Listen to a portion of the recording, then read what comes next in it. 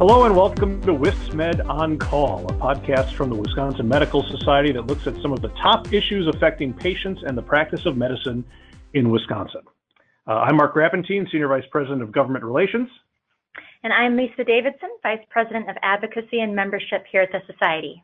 We are recording on Wednesday, November 7th, and it's just a little bit after 2 p.m. And like all news, things can and may have changed quickly, but we're going to try and keep that in mind as we talk. And today's topic is the pendulum swinging, as Lisa and I, in our long grizzled years of following state politics and federal politics, have seen some major results that happened in the elections yesterday.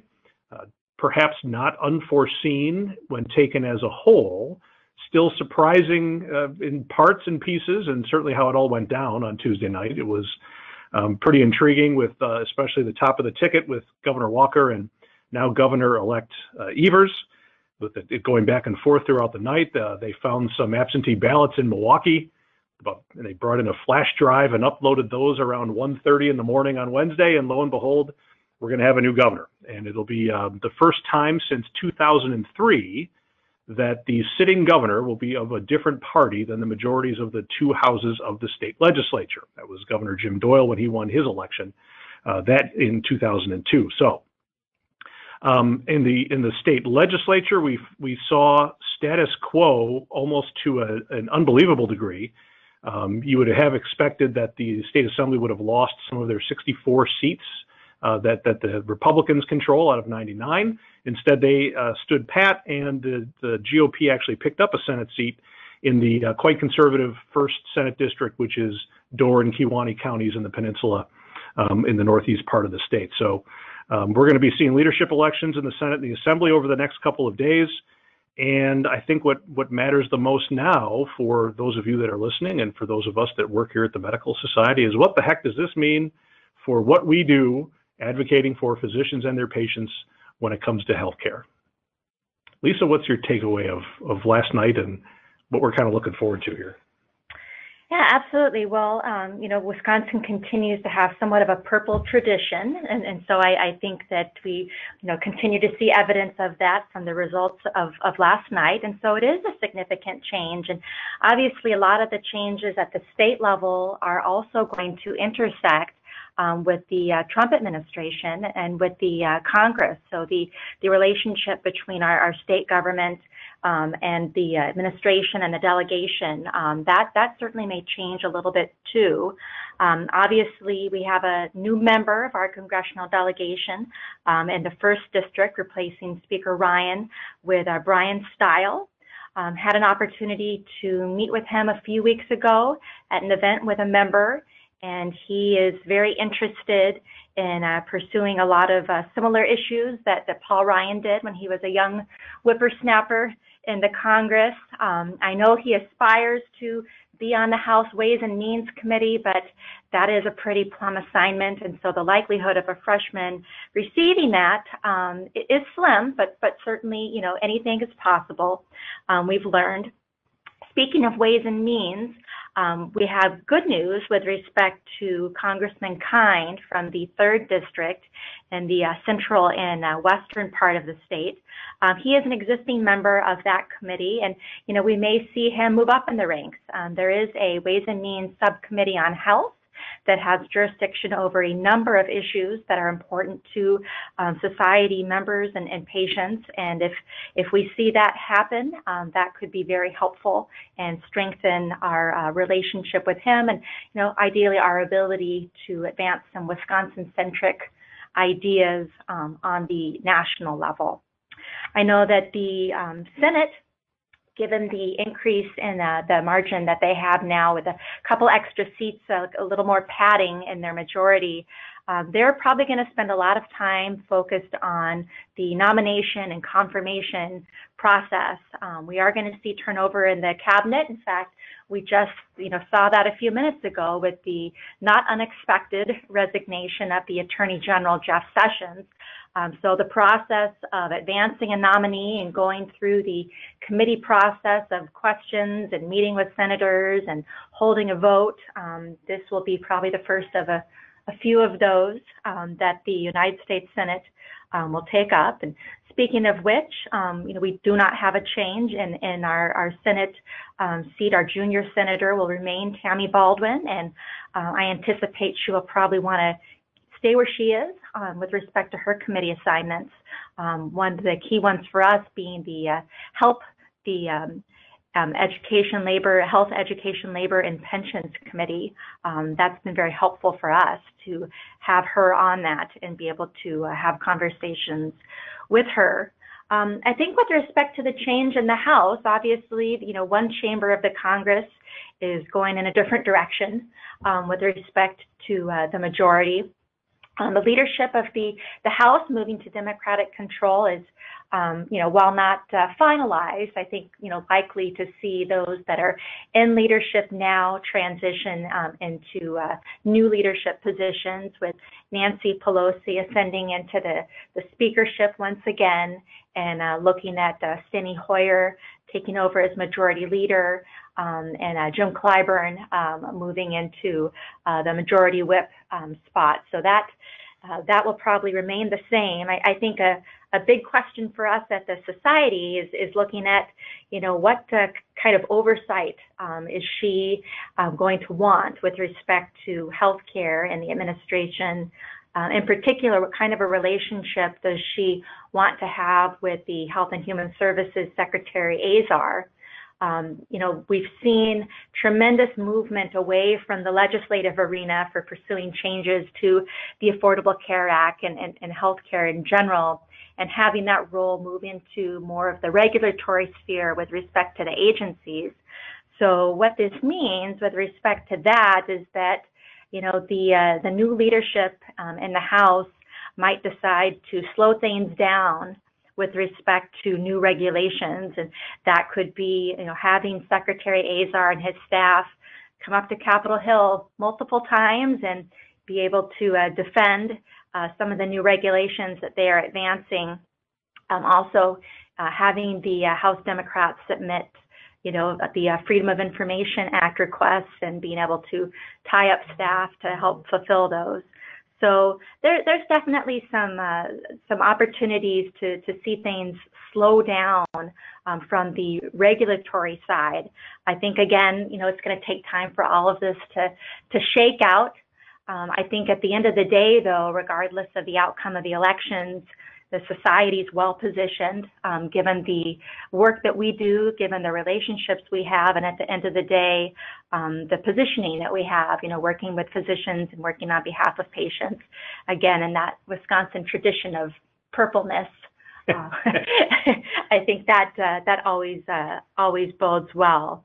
So what other thoughts do you have about what we might see, especially since we have a significant sea change at the state level with the new administration coming in there? What does that mean for us? Let me ask you a Fed question first, because you follow this so well and you're connected in D.C. with the folk we work with.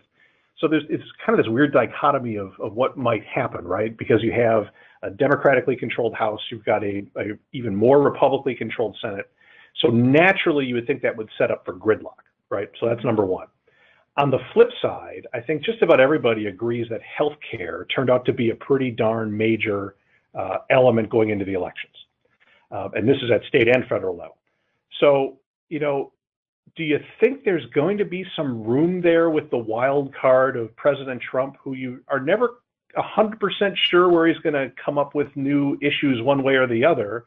And Secretary Azar, who I know quite well, is quite dedicated to doing the right job, but at the same time, he is an appointee of President Trump, and therefore you carry the water like you're supposed to when you're in an administration like that.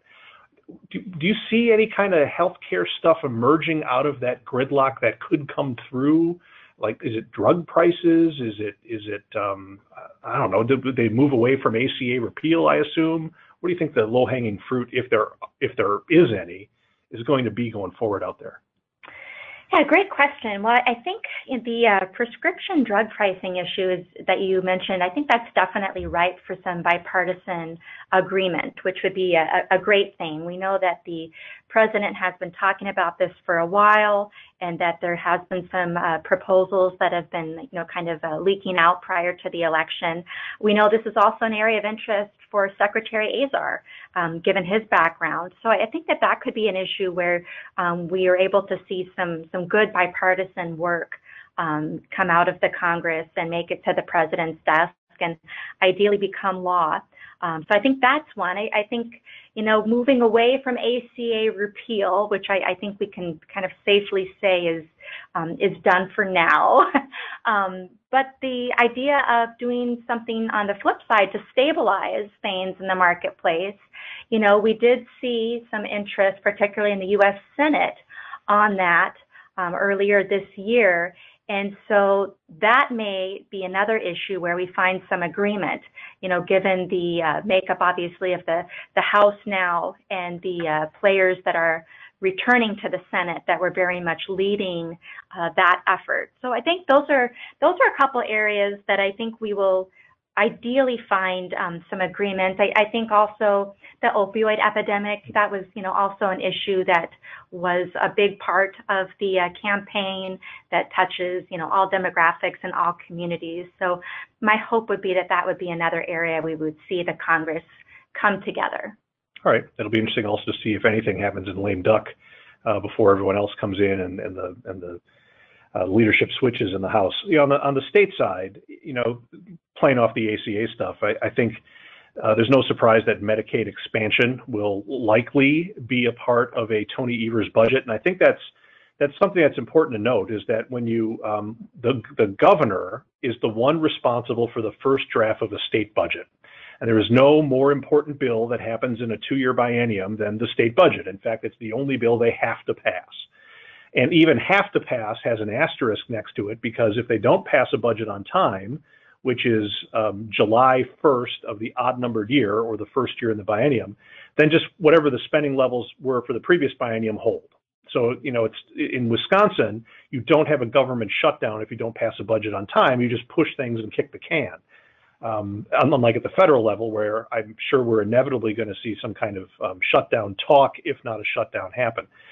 So, the governor-elect is very likely to put in a Medicaid expansion plan. And, in our discussions that we have in the building downtown here on the Isthmus, Medicaid expansion is not necessarily a dirty word with every Republican. However, Speaker Robin Vos at a recent event leading up to the elections was quite firm over and over, talking about how Medicaid expansion is not going to happen. He said that before the elections. You never know. It will be interesting to see what goes down, because you can play this out pretty easily. The governor-elect gets his budget, hands it over to the legislature. It includes multiple hundreds of millions of expected federal dollars that come in for health care based on expansion. And then if the legislature wants to change it, which inevitably they will probably want to do, they're going to have to backfill any of that money that they take away if they don't want to do expansion. So it becomes a rock and a hard place. That is something we're going to really going to keep a good close tabs on. Then you talk about, well, where should funding go if you are able to get extra funding based on Medicaid expansion? Where should that money go, and how do you spend it, and how do you spend it the right way? And at the Society, we've always been very inspired by our members, and it's patient care first, and making sure that the patients have access to that care.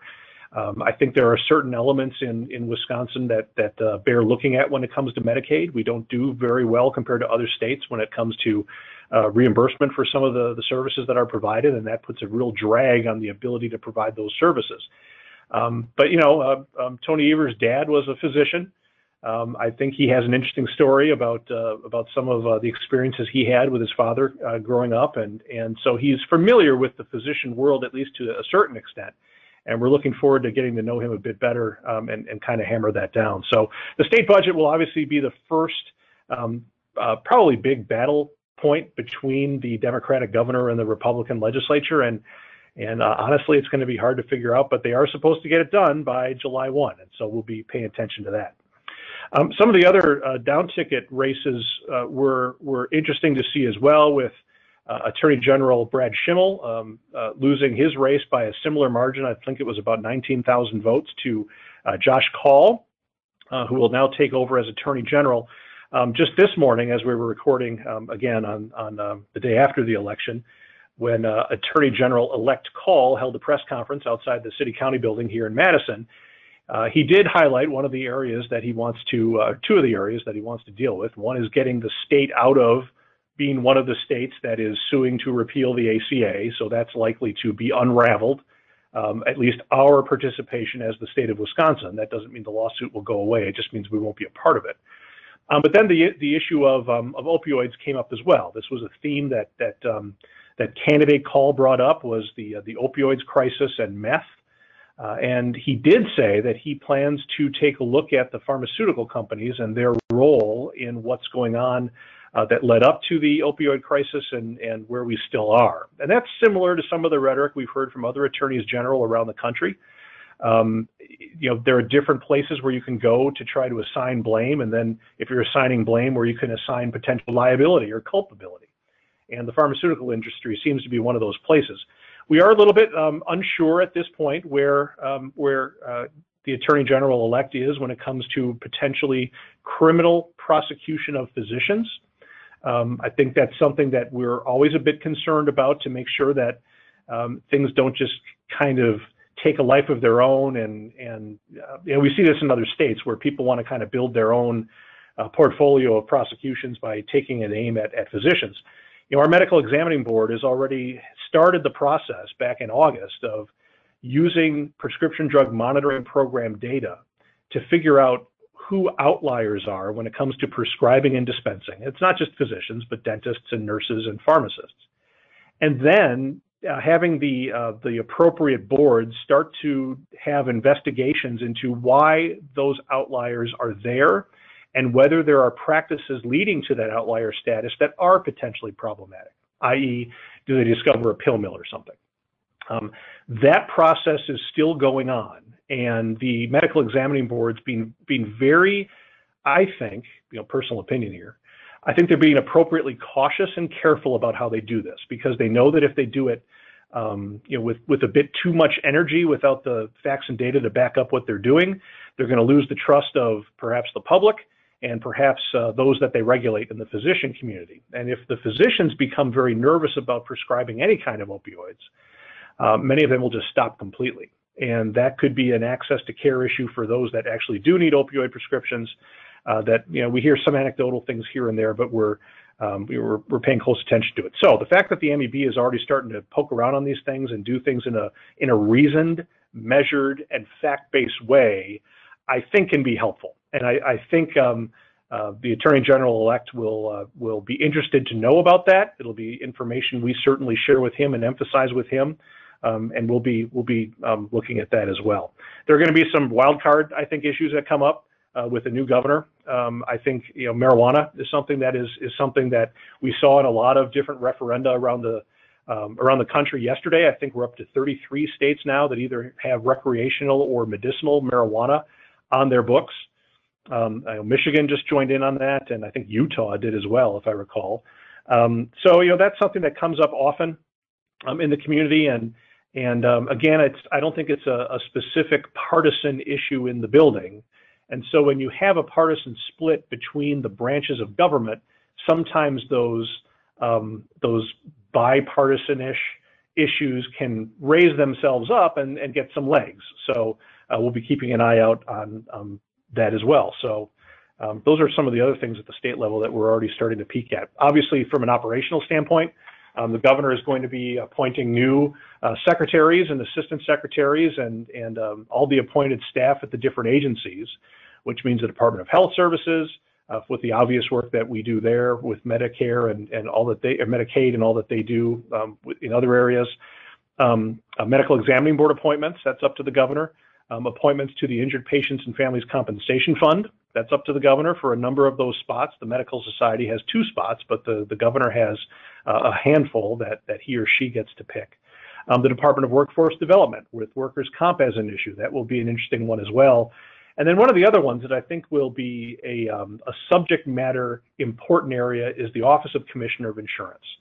An issue that we're hearing a lot more about from patients and from the press and from policymakers is the network adequacy or surprise billing issue, where people go in for services, often it's a surgery or something, they get their services, they go home, and then it turns out that the insurance that they have didn't necessarily cover all of the services that they received, whether from the surgeon or the anesthesiologist or something like that. And then who's on the hook for the money? And that's one of the biggest flashpoint debates that's going on out there. There are some states that think those that provided the services should not get what they charge and what they would normally get, and so it should come out of their pockets. Others think that it should be the insurance industry should do a better job of actually providing coverage for these kinds of things and have enough people in their panel, professionals in their panel, so that the patients can actually receive the services. And then, others, think it should be the insurance regulators that come down higher on these insurance companies to do things. So we know that's going to be an issue next session, one way or the other.